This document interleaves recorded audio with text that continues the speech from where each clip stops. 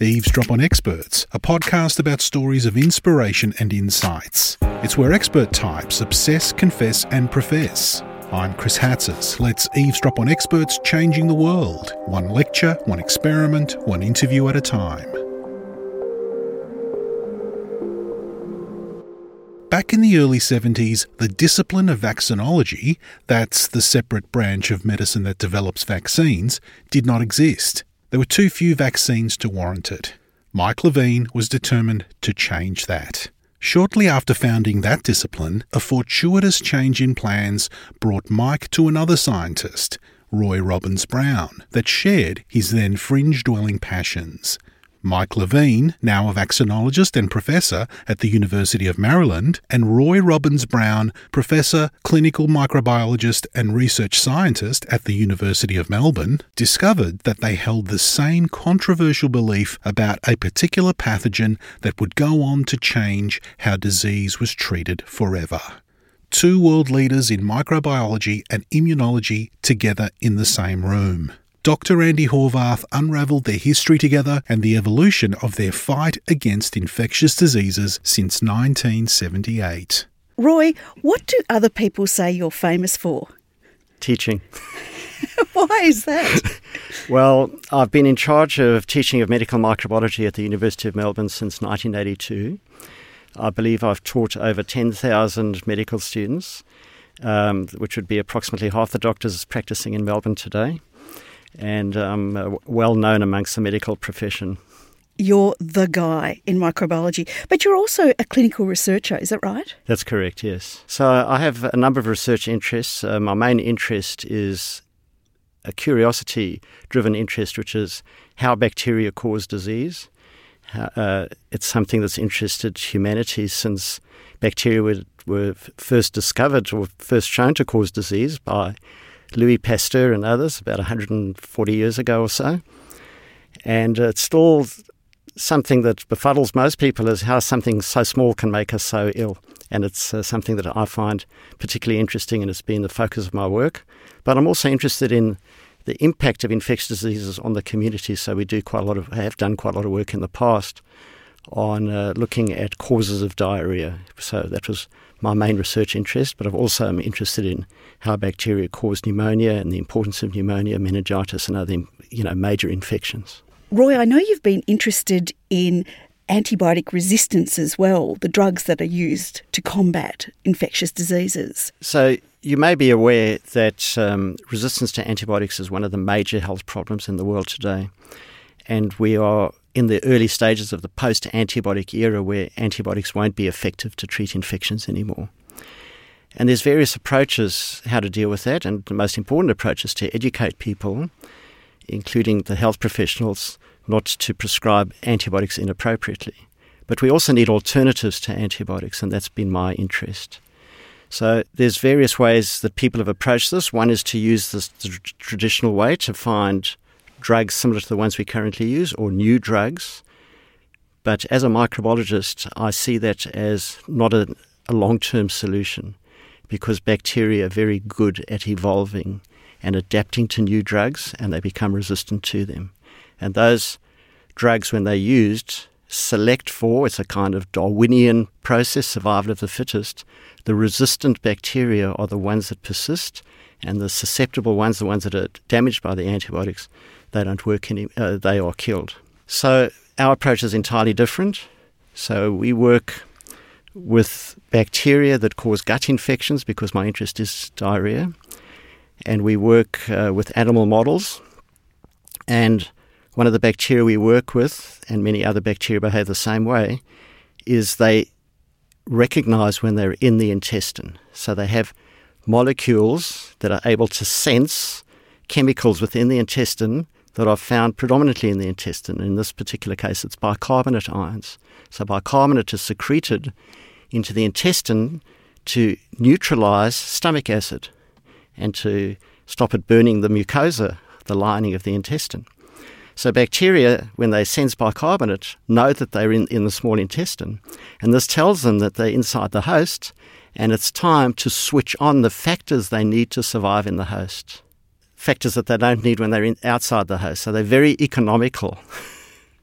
cheeky things? So what we do is we find a way to trick them, prevent them from realising that they're in the intestine. They don't turn on these virulence factors, the factors that allow them to survive inside the host, and therefore that they can't cause disease. And we've done this in an animal model, and it's been very, very effective. And now we're working on human pathogens, and we've got some leads that are looking very promising. You can never retire. People have told me that before. They've told me that about teaching too. Mike, what do people say you're famous for? I'm one of the pioneers in the discipline of vaccinology.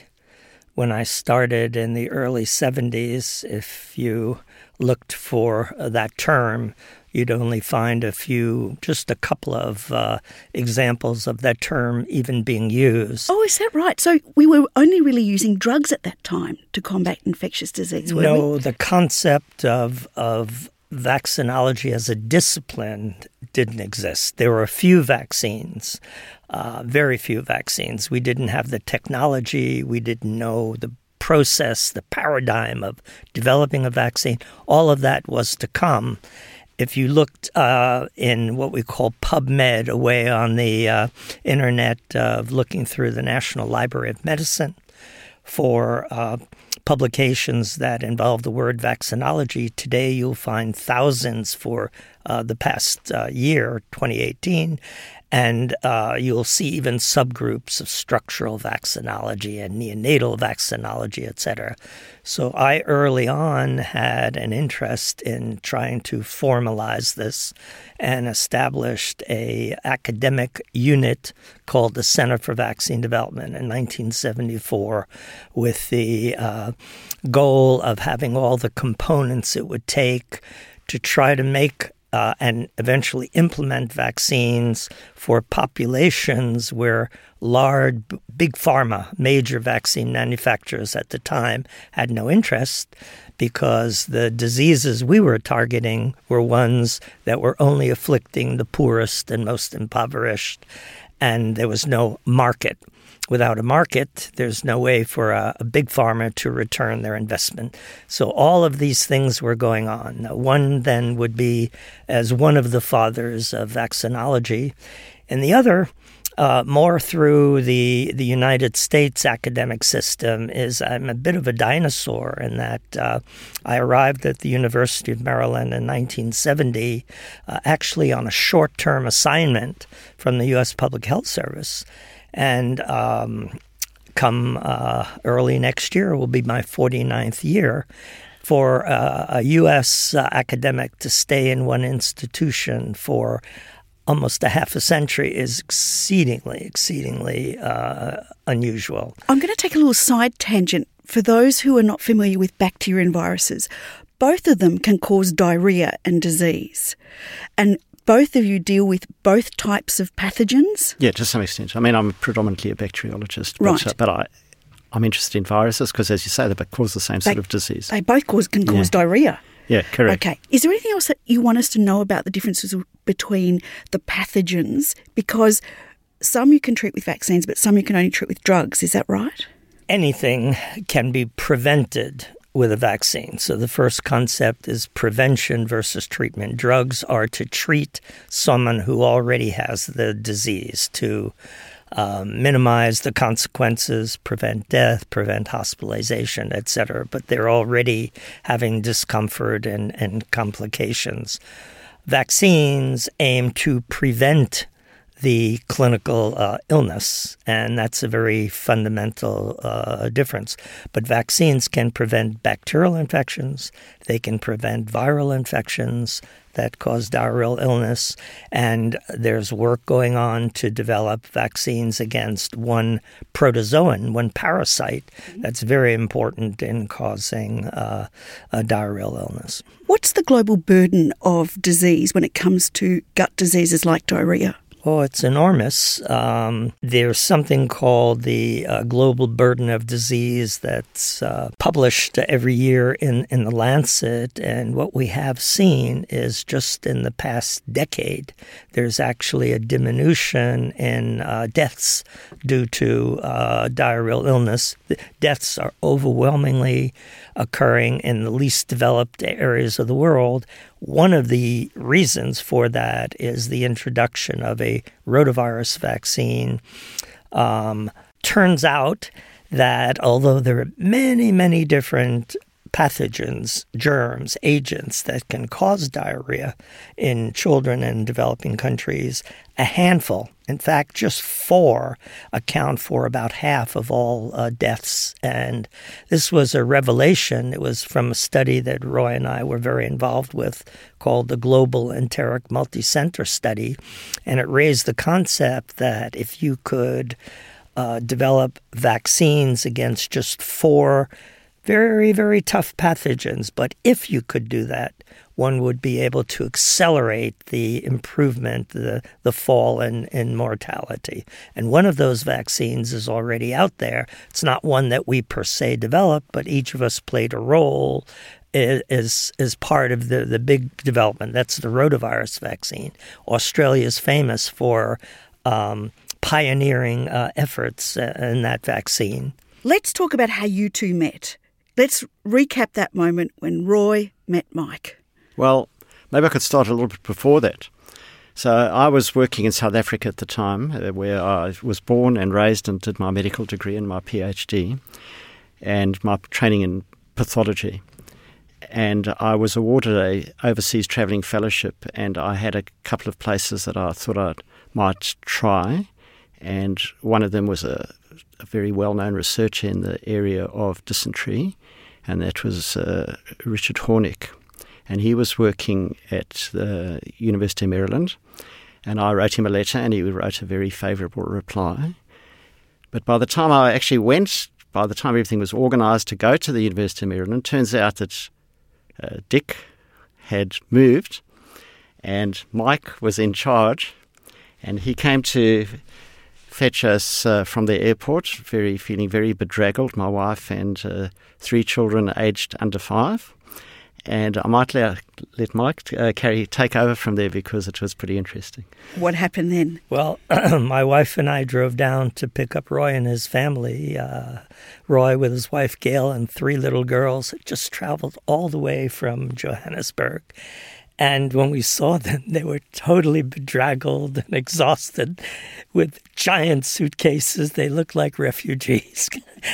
And we got into the car. We started driving to take them to lodging. They lodged the first night in a hotel, and then we invited them to stay with us until they could find housing. And during that trip, in 1 hour, it was like I had discovered a scientific soulmate. At the time, we both had 2 great interests. One was something called typical or classical enteropathogenic E. coli, and the other was diarrheal disease among children in developing countries. Enteropathogenic E. coli, at the time, the dogma was that these organisms were not pathogens. And there were only a handful of people in the entire world who believed, looking at the same data that existed, that indeed they were pathogens. The reason they were not considered pathogens is that 2 new mechanisms of causing diarrhea had been discovered and publicized greatly through a New England Journal of Medicine from Bert DuPont and Dick Hornick at the University of Maryland and Sam Formal at Walter Reed. And one was the ability of E. coli to cause diarrhea by making a heat-labile or heat-stable enterotoxin. And that's a pathotype or a category of E. coli called enterotoxigenic E. coli. And the other was the ability of another category of E. coli to invade intestinal cells and cause a dysentery-like illness. And these enteropathogenic E. coli that Roy and I thought had strong epidemiologic evidence of causing disease did not do those two things.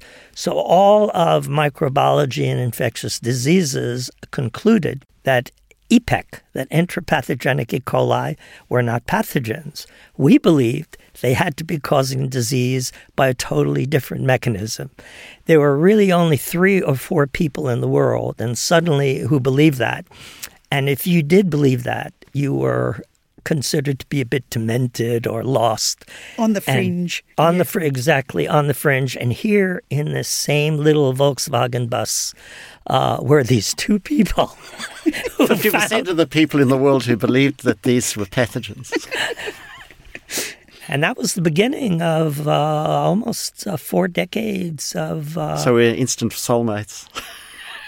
And you established that these were indeed pathogens that used a different mechanism in order to cause dysentery and diarrhea in the body.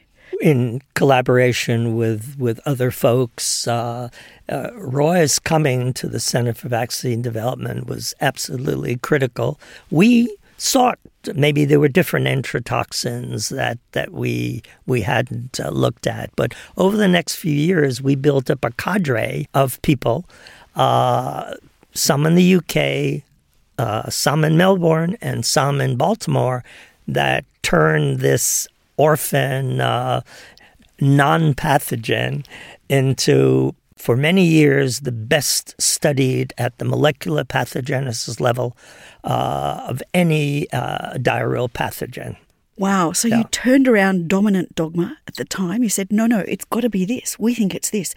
Tell me about certain pivotal points where it started to take traction in the industry, that this indeed was serious and we could treat it. We now understand it. Well, one was a collaboration with one of the few other people in the world, who was Bernard Rowe. He was head of bacterial enterics at Colindale in the UK, and he had in his collection the strains that caused the epidemics that we had read about and concluded this is a real clinico-epidemiologic, bacteriologic syndrome.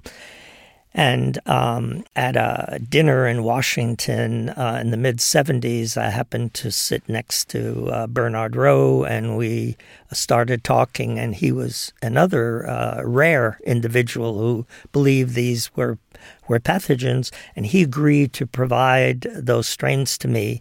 And with those strains, I set up amongst college students in Baltimore, at the University of Maryland and Towson State and some other, set up for a bunch of college students to come in and to, with informed consent and explanation, to help us find out whether these bugs could cause diarrhea. So they had to take the bugs? They took the bugs. They came in. They had a nice little time. They had to be resident on our research ward. They bonded. They had a great time.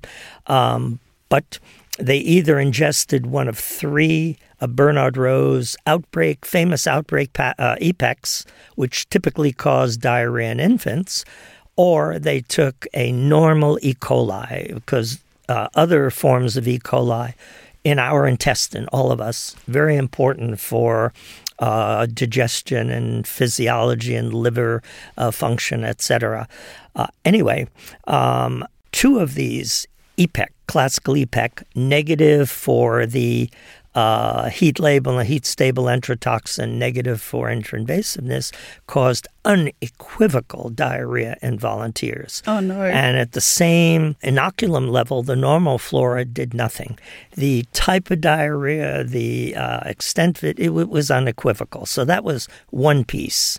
But then there were many, many other steps, and colleagues and friends contributed. I'll let Roy take it from there, of how we built the evidence. I think the next important step was also in Bernard Rowe's laboratory, where a Mexican scientist, Alejandro Cravioto, was doing some work with cell culture.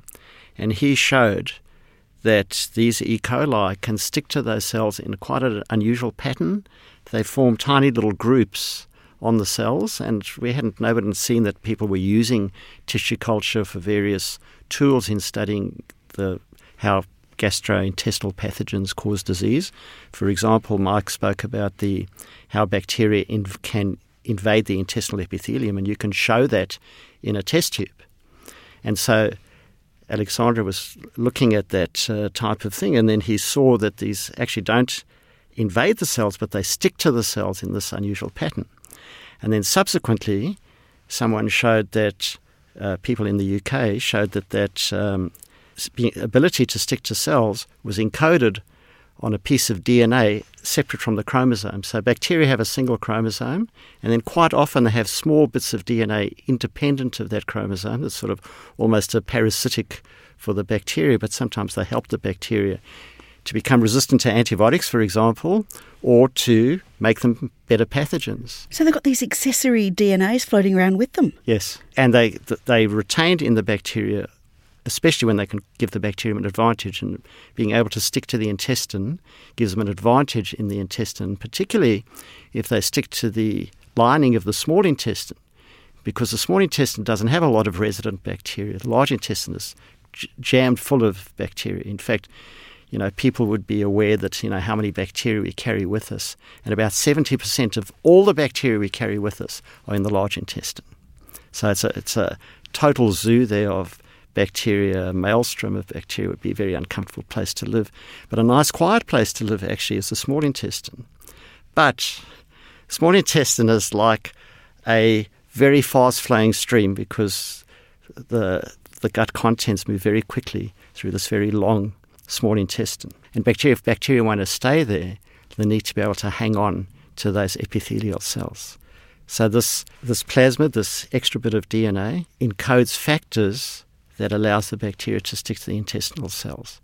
So that was shown, and then it was shown that they were a unique kind of adherence factor that was found at that time only in E. coli, but then subsequently found in other bacteria. I might let Mike talk about, because he did some seminal work in this area to show how important that plasmid was. So we had assembled over the next few years a few new folks in Baltimore to work on this. I had recruited Jim Caper, from Stan Falco's laboratory. Stanley Falco, who passed away last year, is certainly one of the greatest, if not the greatest, bacterial enteric pathogeneticist. And we were able to bring someone from that background. And Jim was able to isolate this 60 megadalton plasmid. That's the accessory DNA. That's right. And was able to, with one of his graduate students, to create a strain that was plasmid minus. And that allowed us to do some very interesting studies where we had sera from the challenge strain. And we did a relatively simple analysis by modern standards of taking the pre-challenge and the post-challenge a few weeks later sera from these volunteers who did develop diarrhea. And we made protein spreads on a gel from the bacteria. And we did what was called a Western blot. Looking to see if there were any proteins that lit up in sera from people who ingested the plasmid plus strain, and we'd also given to some student volunteers the plasmid minus strain by that point. And we found this So she created a map of proteins, That's essentially. Right. Yeah. And here's this one very dominant protein at a size called 94 kilodaltons that was present after infection with the proteins from the plasmid plus strain. That 94 kilodalton protein later came to be called intimin.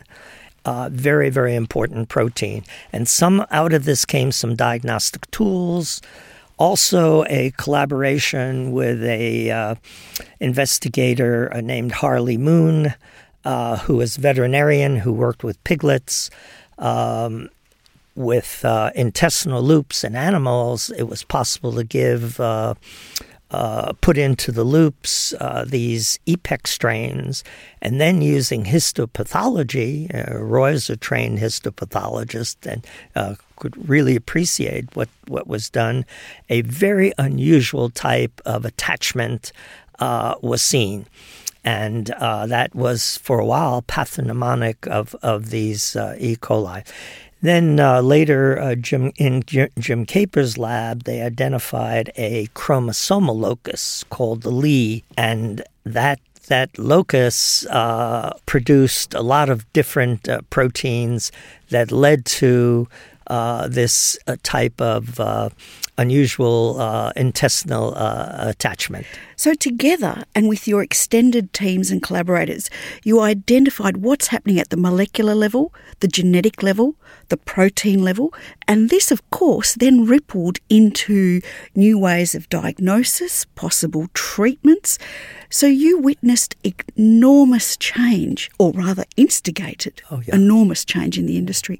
So, Roy, your lectures must have changed from year to year. No, very much so. How did that work? But I might just, before we talk about that, I might just add a talk bit about, sure. Because there was a really interesting thing regarding this 94-kilodalton protein that Mike referred to, is, as Mike mentioned, when the plasmid was there, volunteers made antibodies to it. And when the plasmid wasn't there, they didn't. And then later we showed that when the bacteria carried the plasmid, they made this protein. And when they didn't carry the plasmid, they didn't make the protein. So the obvious inference was that the protein, the genes for the protein, are on the plasmid. I mean, that's what you would think. And we looked really hard. That was, in fact, I went and did a sabbatical with Mike in 1986. And one of my things I was doing there was trying to find the genes that encoded this really interesting and obviously important protein. And no matter how hard I looked, I couldn't find it. And the answer subsequently was uncovered in Jim Caper's lab, who worked with Mike, is that, in fact, the genes for intamin, that protein, are actually on the chromosome within that Lee that Mike mentioned. But the reason the plasmid was important is the plasmid regulated the production. And I was talking earlier about regulation and switching on things that are needed inside the host. The control was in the plasmid. And so when the plasmid wasn't there, it didn't get turned on.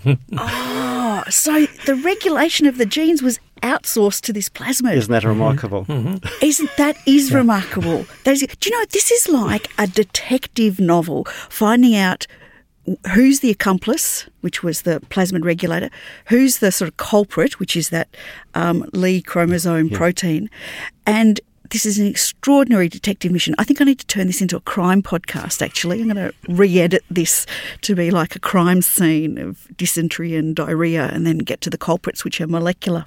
One other thing on this, that when we work in the laboratory, trying to get an EPEC strain to shed this EAF plasmid was almost impossible. They wouldn't separate with it. No, a hammer and chisel. And yet, when we did another volunteer study and now had the tools to look at the putative EPEC strains coming out, 1/2 of the E. coli colonies that come out of a human being have lost the plasmid. This also was kind of a harbinger of the importance of the microbiome, etc. This was amazing to us, and we had no idea how that could be happening because we had a graduate student, Mary Baldini, who had tried for 1 year, tried everything known at the time to get that plasmid out. Finally, she did, but volunteers did it in one passage. How extraordinary. This is why clinical and lab-based research works well together. Exactly. And that's a perfect example of trying to do it in the lab, but in actual fact, the clinical studies were doing it for you. That's extraordinary. Okay, back to the question, Roy. Roy, how did your lectures change over the decades? When you've been in an area like medical microbiology as long as I have, you go through periods which you realise are revolutionary periods. And I started doing research around the time of the recombinant DNA revolution, when you can start manipulating genes. And we used to use this kind of modern genetics. Before that, when people did bacterial genetics, it was very laborious. It was very hard to work out what was going on. Recombinant DNA made that much easier. Now, subsequently, we're now in yet another revolutionary phase of microbiology, which is whole genome sequencing, where we can learn the genome of all the genes in a bacterium within a few hours. Something would have, when they first did it, it took many, many, many months. And now it's becoming a clinical diagnostic tool and certainly a very important public health tool for tracing epidemics within hospitals, outside hospitals, and so on. And obviously our teaching has to reflect that. And so we teach diagnostic microbiology now totally differently from the way we did. And I've got tell you a funny little story about that, because in the 1990s I set an exam question for science students, but doing a subject on medical microbiology, which was how you might identify a new variety of E. coli that showed it was different from the current ones. But, in the same way we had looked at intrapathogenic E. coli and showed it was different from intratoxigenic E. coli and intrainvasive E. coli. And I had a question phrased around that, and the students said, sequence the genome. And the first genome had just been sequenced around that time was Haemophilus influenzae. And I said, big red, cross that out, don't be ridiculous and that. And of course now that's the right answer. The student was very prescient. I need to get that paper back and apologise. Yeah. Well, consider this podcast the global apology to those students. Gosh. What inspired you both to get into this area? What were triggers as undergraduates or even as school students that said, wow, this invisible world of microbiology and immunology is fascinating. I've got to go down that path? I got into it somewhat by accident. I was always interested in tropical pediatrics, you could call it. Now the term global health and global pediatrics very common, but in the 1960s when I was a medical student, that was pretty unheard of. Very difficult to have experiences, but I was able in one way or another to secure working in places for several months at a time as a medical student. The last one I did was at the Jinnah Children's Hospital in Karachi, Pakistan. The last 3 months of medical school before I started a pediatric residency, and I worked on a diarrheal research project, a clinical one. And what impressed me was that despite having the best clinical microbiology laboratory in Pakistan at the time, supported by a collaboration with a U.S. medical school in Indiana, the Jinnah Children's Hospital could only look for a handful of bacterial pathogens. And it was all a black box. Here were these sick kids, many of whom died, many of whom became malnourished. We had no idea what the etiologies were, and so it did stimulate me to become interested. On my way back home, I spent a week in what at the time, this is 1967, what was called East Pakistan, now Bangladesh. And I visited the Kala Research Laboratory. And there I saw research going on at every level, clinical, physiologic, immunologic, bacteriologic, in a developing country situation, attempting to use as much as they could state-of-the-art methodologies that they could get to that place. And that had a very strong influence on me that would come later to lead to our Center for Vaccine Development establishing a few sister units, one in West Africa, for example, that is now a very well-recognized, highlighted center of excellence in a country that's, by UN standards, the 6th or 7th least developed in the world, and unusual anomaly. But I would trace my interest all the way back to 1967 for that. Roy? And mine was even more by accident. So at school I was interested in science, but I went to a boys' school and we didn't do biology at all. So I learned about physics and chemistry because girls did biology. Oh, okay. That's changed. 1960s. And then I finished high school, age 17. I didn't really know what I wanted to do, but my dad had died when I was 12, but he was a doctor and I was an only child and people assumed I should do medicine. And I didn't know what I wanted to do, and I thought, well, I'll do medicine because it gives me another 6 or 7 years to think about it. And I did that, and I really enjoyed the part of medicine where you worked in the laboratory and you try to work things out and looking down a microscope and all that stuff that almost all the other students hated. So it's like pretty unusual. But I finished my medical training, and at the first opportunity, I applied for a job in laboratory medicine with the idea of becoming a pathologist. And they had an opening for a trainee in microbiology.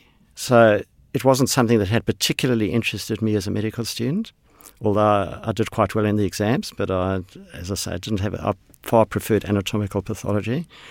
But I was quite happy because in those days people became what were called general pathologists. You'd rotate through the various subdisciplines of pathology. So, it's a circle you can start anywhere and you end up in the same, come back, and then it's all over. So that was the intent. And I found that I really enjoyed microbiology. I found it challenging and interesting.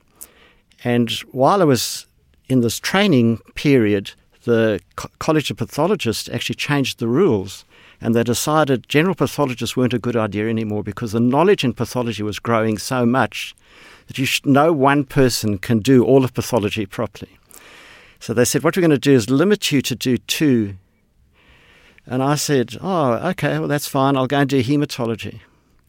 And I really enjoyed hematology. I found it really interesting. That's and I got study involved. of blood. Yes. And it's much easier, conceptually than microbiology, which is, huge. And hematology, as I used to joke, well, it's sort of red cells, white cells, platelets with, bits of cells that help your blood clot. And basically that's it. If you know that, you know everything, so it's not too much. It's easy to get your head around. And I did that for 18 months, and I decided I was going to become a hematologist. And I'd already had a PhD program laid out because often after you do the first part of your pathology exams, the idea is you do some research and, higher level training. But part of that is research could actually lead to a PhD, so you could do formal research, so you do PhD part-time and studying pathology part-time. So that's what I'd had that all planned. I was going to do that.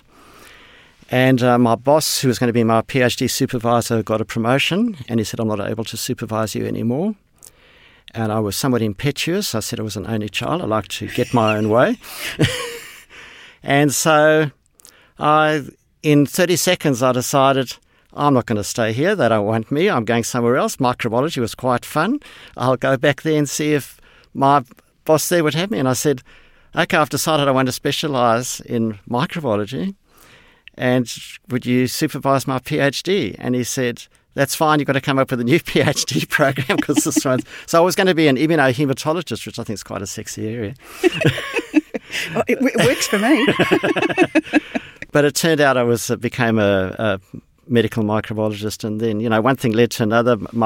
That particular boss was interested in researching causes of diarrhea in black African children, which was a major cause of death in South Africa at the time. And it was the time when rotavirus had just been discovered in Melbourne, when enterotoxigenic E. coli had just been discovered in the UK and been, much work done on it in the United States, including at, the area at the University of Maryland in Baltimore. And I thought, well, these are the really important areas to look at and the important pathogens to find.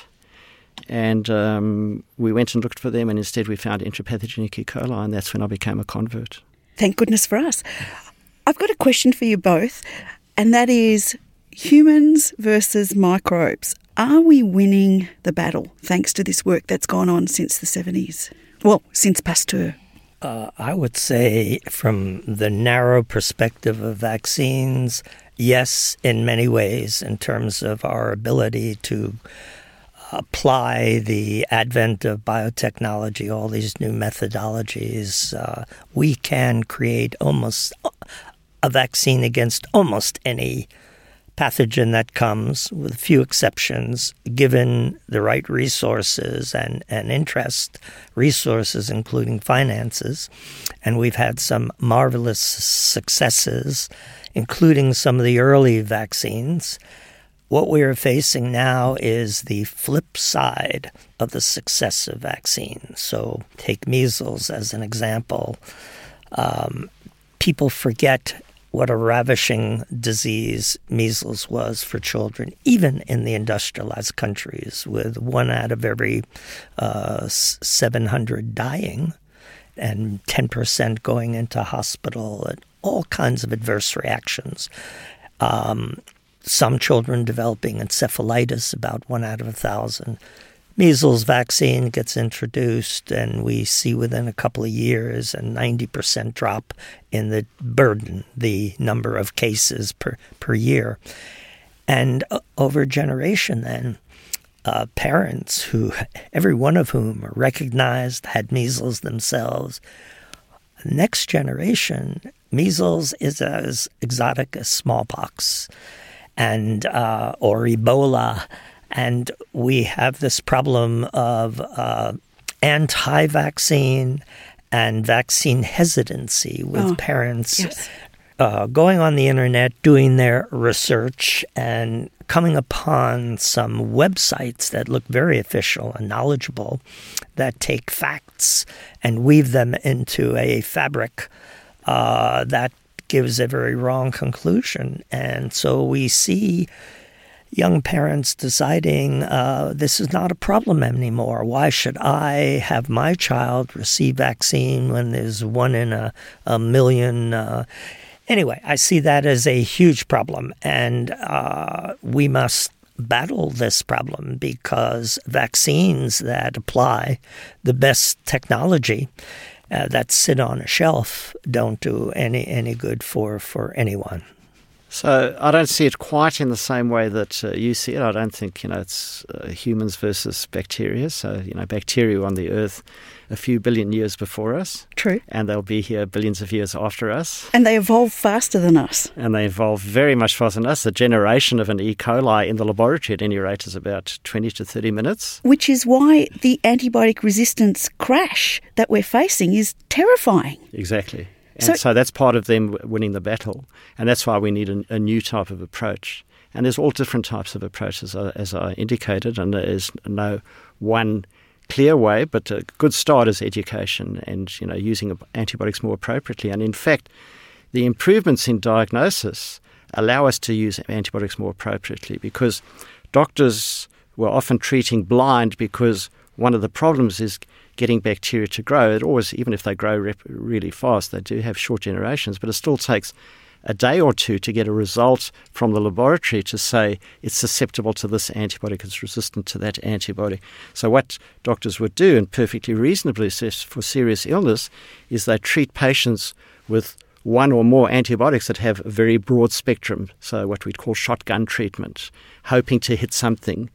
Whereas instead of shotguns, we'd like to use rifle bullets to target something very specific.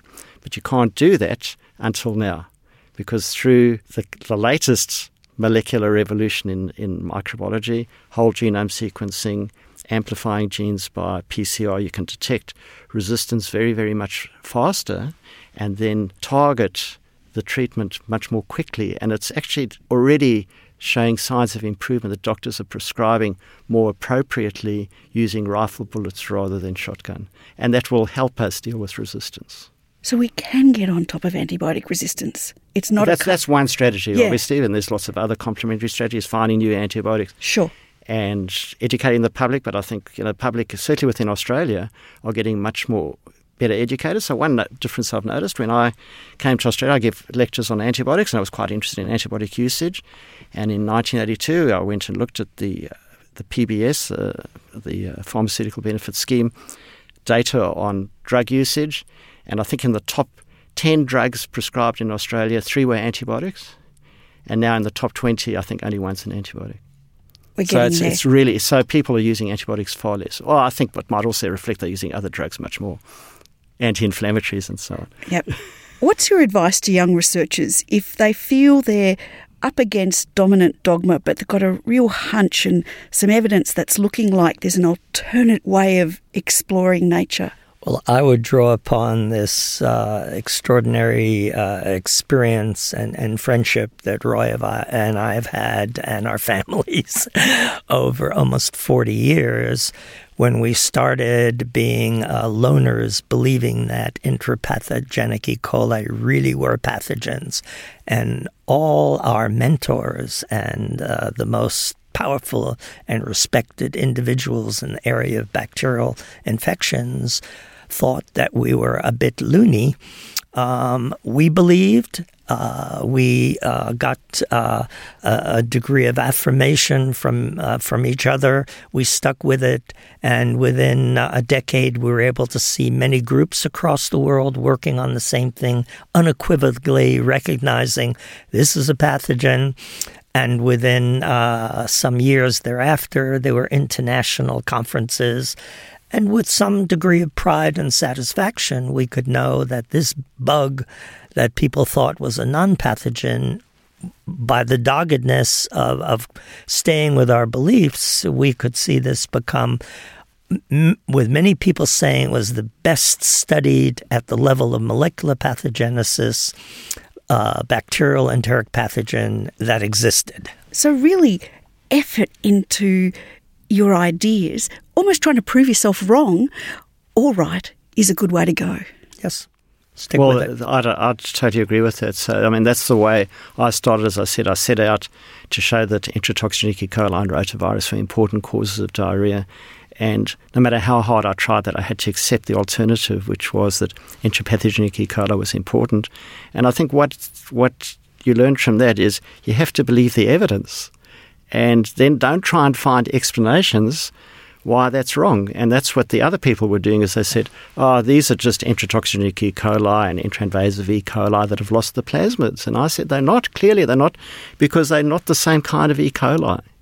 And there were a lot of ways of looking at subgroups of E. coli in those days that you could say, well, they're not the same. Believe the evidence. Believe the evidence. It's there in front of you. This story kind of mimics a little bit the Helicobacter pylori story as well, in the sense that I remember studying physiology, and there were 3 theories to why we had stomach ulcers. One was overactivity of acid, and I think one was overactivity or sensitivity to it, or stress. Mm-hmm. And then there was this fringe theory that it was a bacterial infection. Of course, by the time I graduated, it was no longer the fringe theory. So, so that's a revolution in medicine that we witnessed, which was ulcers, peptic ulcers, gastric and duodenal ulcers were caused by stress. It was a psychosomatic disease that you treated with surgery. And then it became an infectious disease that you treated with antibiotics. There's still a lot of work to be done. Would that be true? Yes, no doubt. Okay, young scientist, onto it. I feel like that on behalf of Planet Earth, I need to thank you two for being disease heroes and for propelling an amazing spectrum of research that has led to diagnosis and treatment with you and your colleagues, an extended family of microbiologists and immunologists. We're getting there. Thank you, Mike. Thank you. And thank you, Roy. Thank you very much. Thank you so much to Professor Mike Levine, pioneer of vaccinology at the University of Maryland, and to Professor Roy Robbins-Brown, clinical microbiologist and research scientist at the University of Melbourne. And thanks to our reporter, Dr. Andy Horvath. Eavesdrop on Experts, Stories of Inspiration and Insights was made possible by the University of Melbourne. This episode was recorded on November 19, 2018. You'll find a full transcript on the Pursuit website. Audio engineering by me, Chris Hatzis. Co-production, Dr. Andy Horvath and Sylvie Van Wall. Eavesdrop on Experts is licensed under Creative Commons Copyright 2018, the University of Melbourne. Don't forget to drop us a review on iTunes and check out the rest of the Eavesdrop episodes in our archive. I'm Chris Hatzis, producer and editor. Join us again next time for another Eavesdrop on Experts.